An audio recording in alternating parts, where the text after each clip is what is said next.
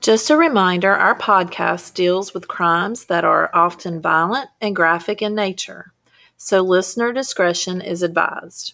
So when in doubt, leave the kids out. Now, please let us take you back in time.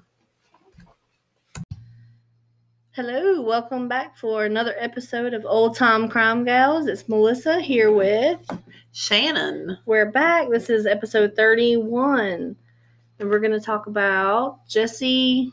Yes. And I'm going to talk about it this time. She almost did what I did when I was reading it. I almost turned it around to Jack Jessee. And so this takes us, we're going back to Orange County, California.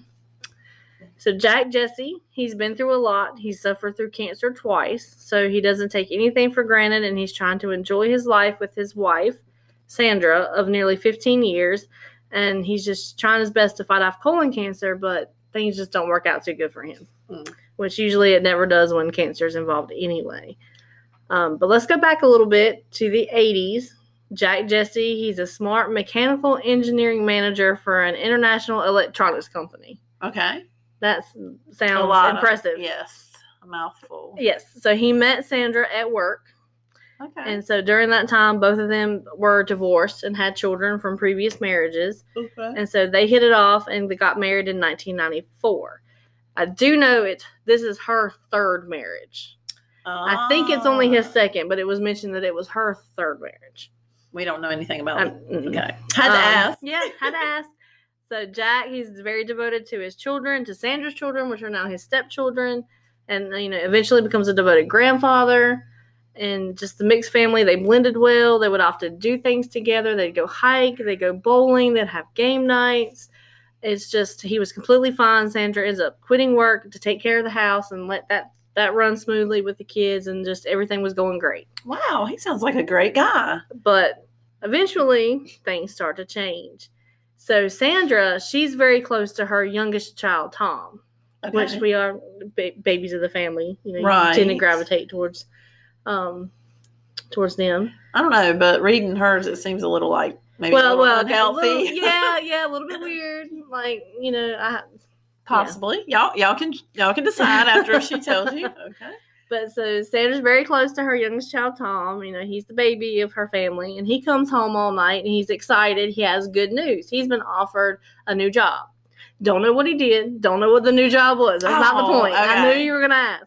The point was puts him in a better situation, maybe for more pay, different, up in his career field. So it's in Arizona.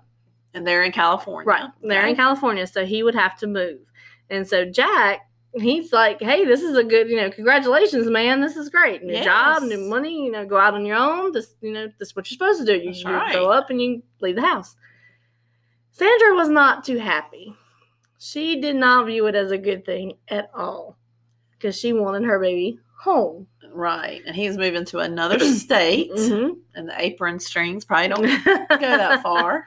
So she takes it really hard. So once Tom moves away to Arizona and he's in his new job and he's got a new life, it just makes her depressed. So she starts to drink, she smokes, she just pushes Jack away. She just can't do anything else in her life. Becomes hard to function because her son is in a different state. So that's where I think it's very unhealthy, because for you to go downhill that way, I don't know. There had to be some, I don't know, smoking and drinking possibly going on beforehand just to start that. Well, probably, but Jack is telling his friends that he's worried about Tom's move is like pushing her towards a nervous breakdown. Gotcha. Which sounds that way if you are drinking and you're smoking and you can't think about anything else and you're just a mess because your son moved away. I mean, there are other children. Right, I was wondering. And there's grandchildren. I mean, it's consuming her to the point of she can't focus on anybody else in her family. Mm-hmm. So her, she just one day wakes up and she's in a good mood and she's excited. And she tells Jack that she has a wonderful idea that's going to just make everything great again. Awesome. She wants to move to Arizona. Oh, how did I guess? Yeah, she wants to be closer to her son, Tom. Okay. Well, Jack, doesn't think that's a good idea either. Leave all the other family. Yeah, he says no because yeah. all of his children, because remember they're a blended family, so Right. his children, his grandchildren, his job, that's all here in California. And he does love Sandra, but no, he's not willing to uproot and relocate to Arizona. That's a big thing. Yeah, so again, she's not so happy about that answer. Her plane crashed and burned. Yep, so her mood, goes back down. And then they get another blow. So Jack gets diagnosed with colon cancer. Okay. And so this could not have come at a worse time because unfortunately his mother has just passed of colon cancer. Oh, wow. And so to have that happen and be like, hey, we're going to diagnose you with the exact same thing that you just watched, your mother go through, could not have been easy at all. And so it was recommended that he have surgery and he would be in recovery for a long time. So they weren't quite sure if the surgery was going to be successful to remove everything. They couldn't guarantee that, everything will be back to normal. But at least he's got his family to lean on and help him out because they're all in California except for Tom. So his cancer, it does advance and he's, considered terminal. So eventually it will be the end of him. But someone decided to take his life first. So August 13th, 1998, so we're in Orange County. It's 9:30 p.m. A 911 call is placed at the home of Jack Jessee. It's his daughter, Cheryl, calling saying that her father has been murdered. So once the authorities arrive on the scene, it's just gruesome. Furniture's tipped over. There's blood everywhere. Jack's laying on the floor. Cheryl is also covered in blood herself. And she's Jack's daughter from her previous marriage. Okay. So her story was that Jack called her to come over because he was worried about Sandra. Right. She went out to go pick up dinner, and it had been a long time and she wasn't back yet. Okay. So he was just like, hey, I'm just worried about her. Can you come check and see what's going on? He really cared for her. Mm-hmm.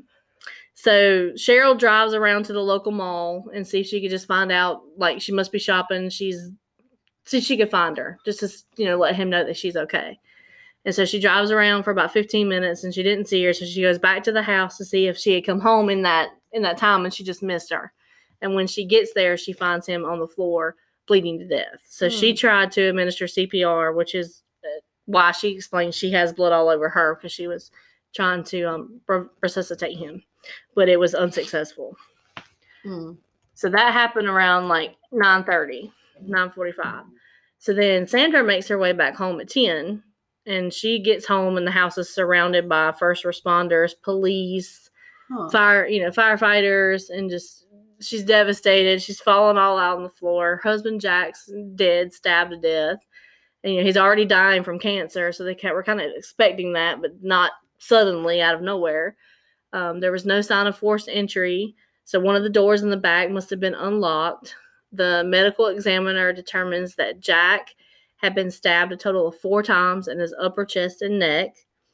And the authorities believe that it was not a random act, that he was targeted for some reason. Like, nothing was stolen, nothing was missing. They couldn't find a murder weapon. There was no fingerprints. It just looked like someone came in to kill him and leave again. So they in that window of time that he calls his daughter and his wife gets back, and things a little fishy. Yeah, just a little bit. Poor guy was going to die. Oh. So there's no immediate. Go ahead. No, go ahead. I'm sorry. No, what were you going to say? Oh, nothing.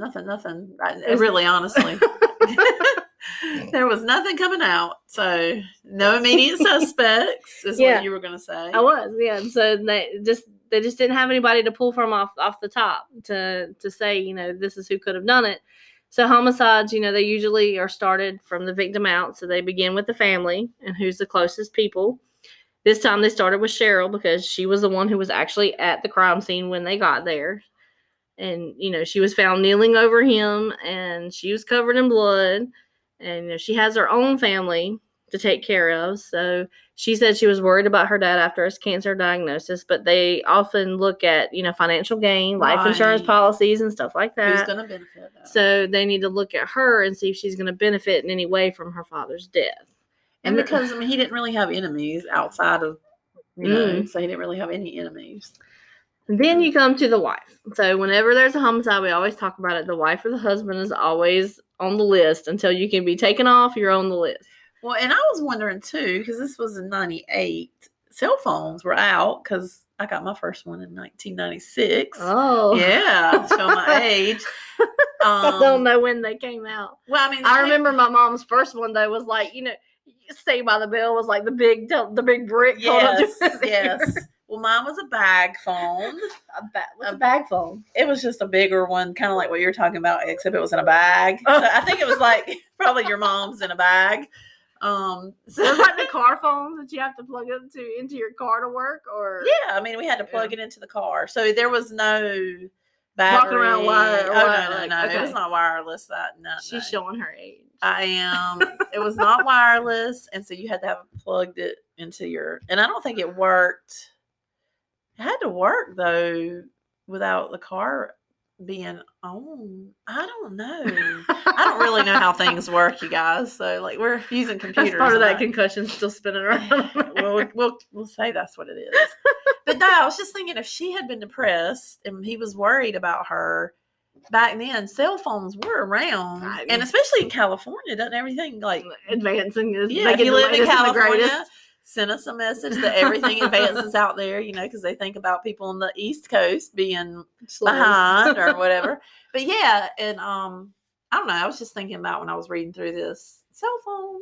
So yeah, I guess there was no cell phone. But anyway, but yeah, so they look at the wife, and I just remember that big hunk of cell phone. You didn't need to plug it into the car, but it was like huge, and you couldn't really carry it anywhere. I know that must have been before the bag phone, because the bag phone wasn't as big, but you did have to. So you had to sit it in a little holder, and it had to fit in there like click, or it wouldn't charge. But then it had a little coil. I have to look that up. That was my first. During the break, we'll look at bag phones. And me and my husband both got one, and they were $30 monthly. For two. And now people pay like $98 or whatever for unlimited data. Okay, all you out there, I'm sure, somebody told me the other day they paid about $1,000 for their phone. Hold up. Oh, for the phone? Yeah. I believe it if they buy like the newest and greatest that's out and you don't want it used or whatever. Okay, well. I will never do that. Well, just so everybody knows. That's a house payment. Yeah, and there's a lot of things I could get for $1,000. So.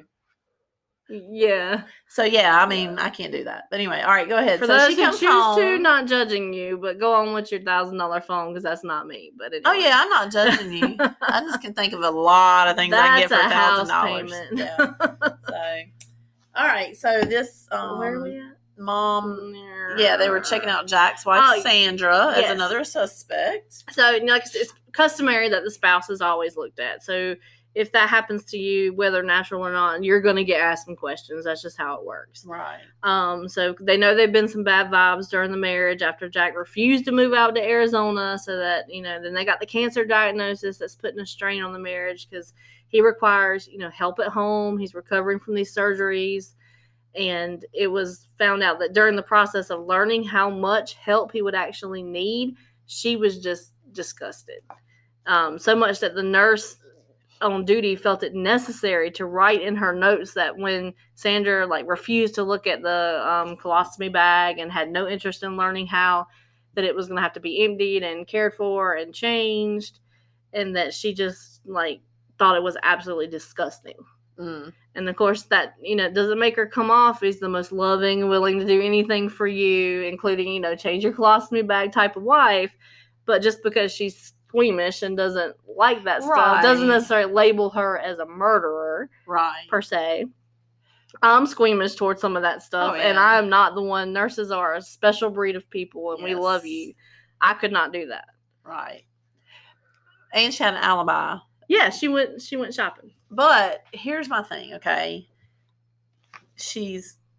Obviously she married, and she loved him, and he sounds like he'd been a great husband. They've been married for 15 years. But Tom must not be his son. No, Tom is her son. Right. So you tell a mother who's already had this is her third marriage, and you're coming in between her and her son that she's had, through thick and thin with everybody. And, sometimes it's not for better or for worse, especially, you know what I mean? So, yeah.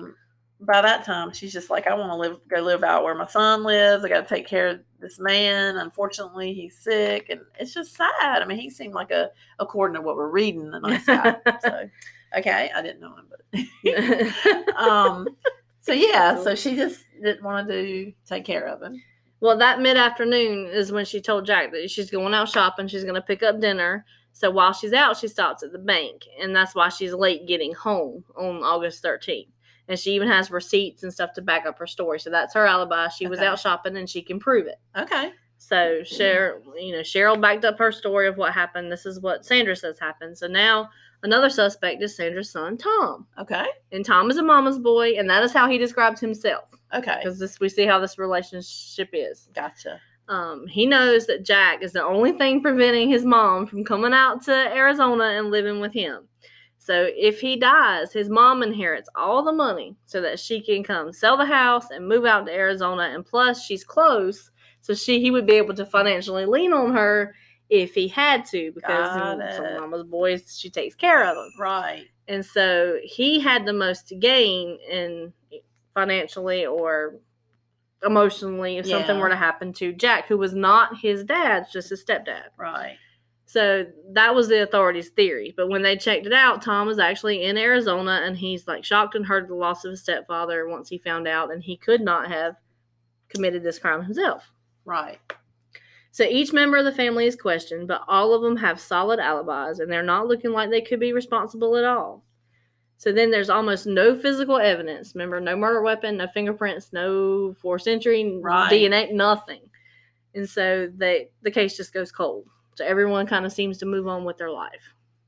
But there's one person that is persistent and keeps in touch with authorities working the case. That's Jack's brother, David. He tells the police, don't give up. So there's always someone in the family keeping contact, keeping the case alive. So 3 years goes by. So now we're in, what year are we in? Was it 98? It's 98. Like 2001. Okay. So a tip comes in, and it's called in by a bartender at a local bar. So he says he overheard a customer bragging about he helped plan and carry out the murder of Jack Jessee. Must have been enjoying a few drinks. Right. But then I can't figure out why there's a gap when that happened, when the next thing happens. Yeah. So 3 years after the crime, this tip is called in. Okay. But 7 years after the murder, during a routine review of cold cases where they pull all the evidence out and just happen to glance at it and see if something new pops out at them, is when the stuff gets reviewed again. Okay.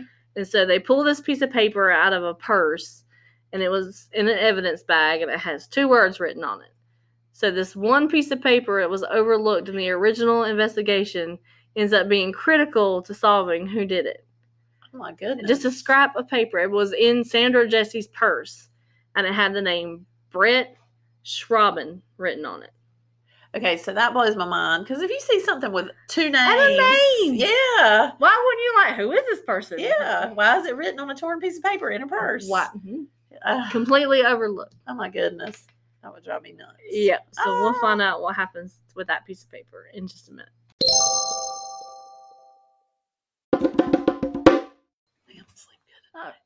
All right. Sorry. I will too, if you heard that. We're barely both going to sleep good tonight. It's been a long day.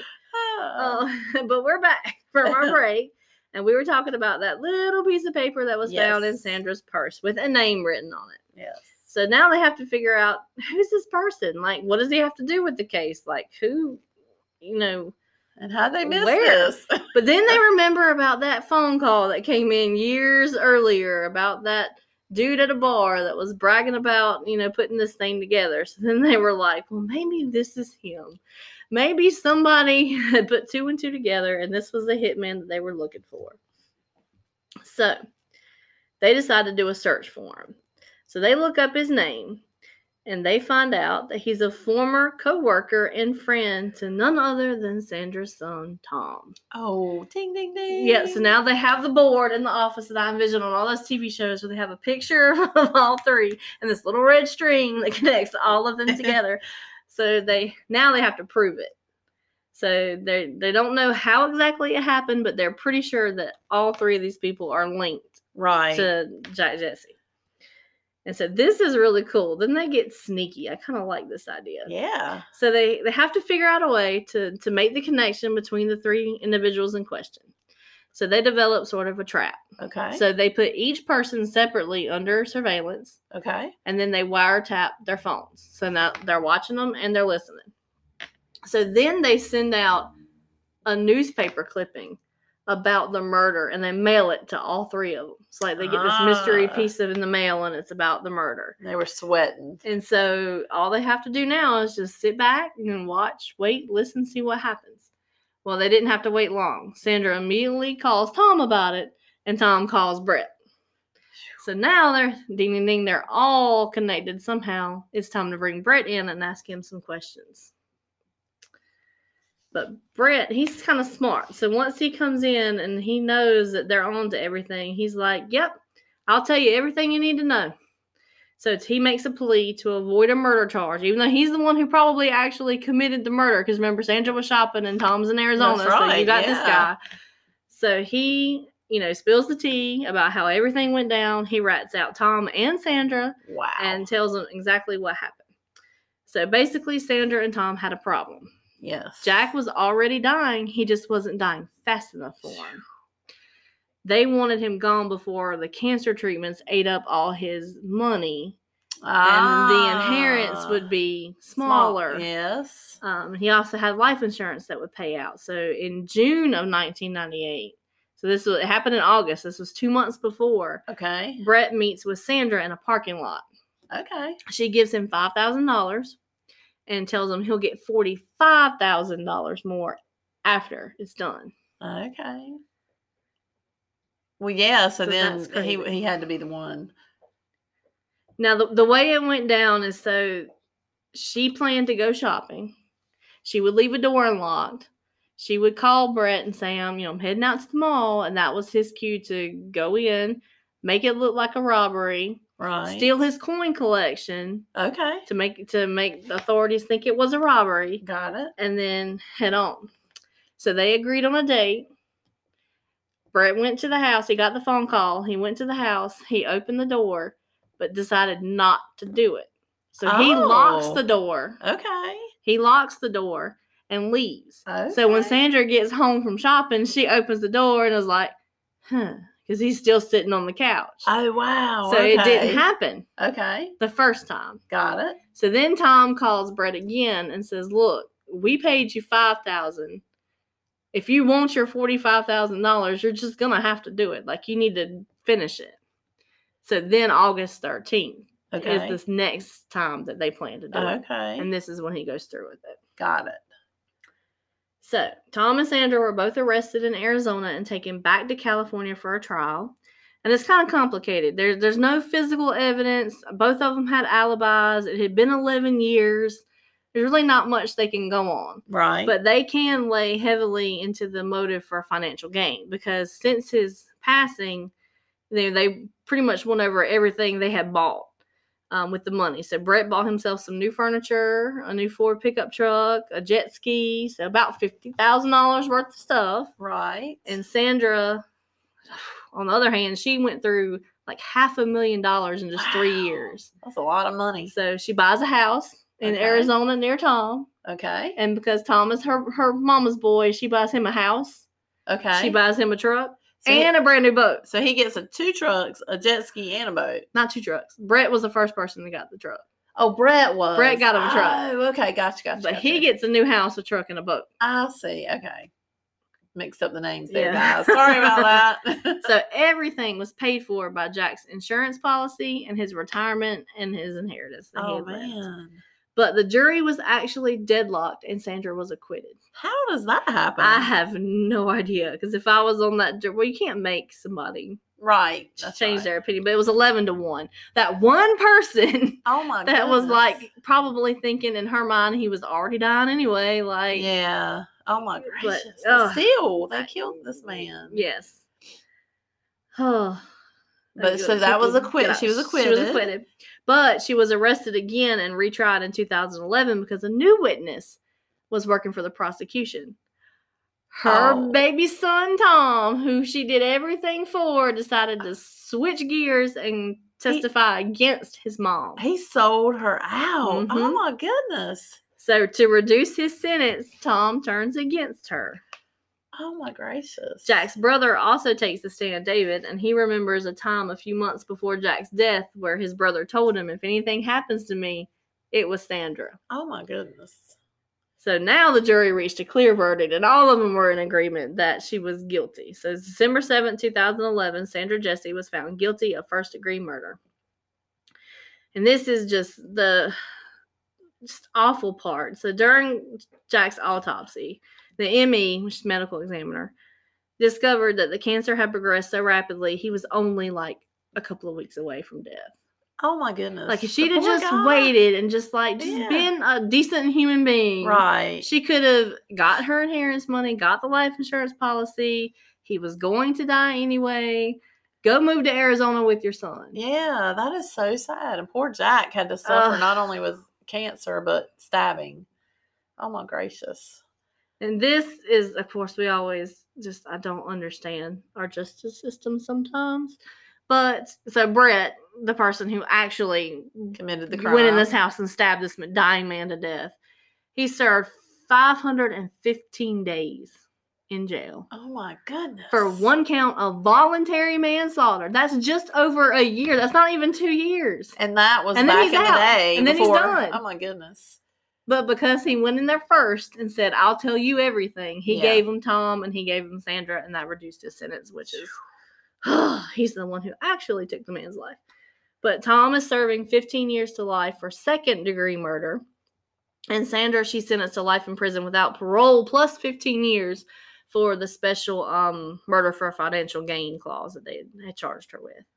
So she's never getting out. Tom might get out. But Brent, less than 2 years on his way. I can't, yeah. Going to more bars and talking about how he killed That's Jessee. right. Horrible. Oh, that's sad. Don't have any idea where Brett is now, do you? I don't. Maybe you could Google search him. Hey, Brett, if you're listening, I just don't understand. I don't either. I don't get it. No. And then again, those people that just get away with stuff all the time. It can't be a foolproof system. I get it, but it's worse now. So yeah, but at least 10 years or something. Less than 10. 515 days. Yeah, days. He probably got out with some good behavior. Or did a good job working in the kitchen. Yeah. He folded the clothes nicely. Tucked the sheets. So, well, guys, we thank you for joining us for the story today about Jack Jessee. That is such a hard thing to say. So, don't know what his middle name was. Jack Jessee. So we hope y'all are going to have a great rest of your week wherever you are. Yes, I got this story from an episode of In Plain Sight. So I'll source that on the webpage. You can email us if you want to. oldtimecrimegals@gmail.com. We have a Facebook group, so everything will be posted there along with pictures. And we hope you have a wonderful week, and we'll see you next week. And just remember, if you do the crime, it's going to catch up with you in time. And we'll talk about it.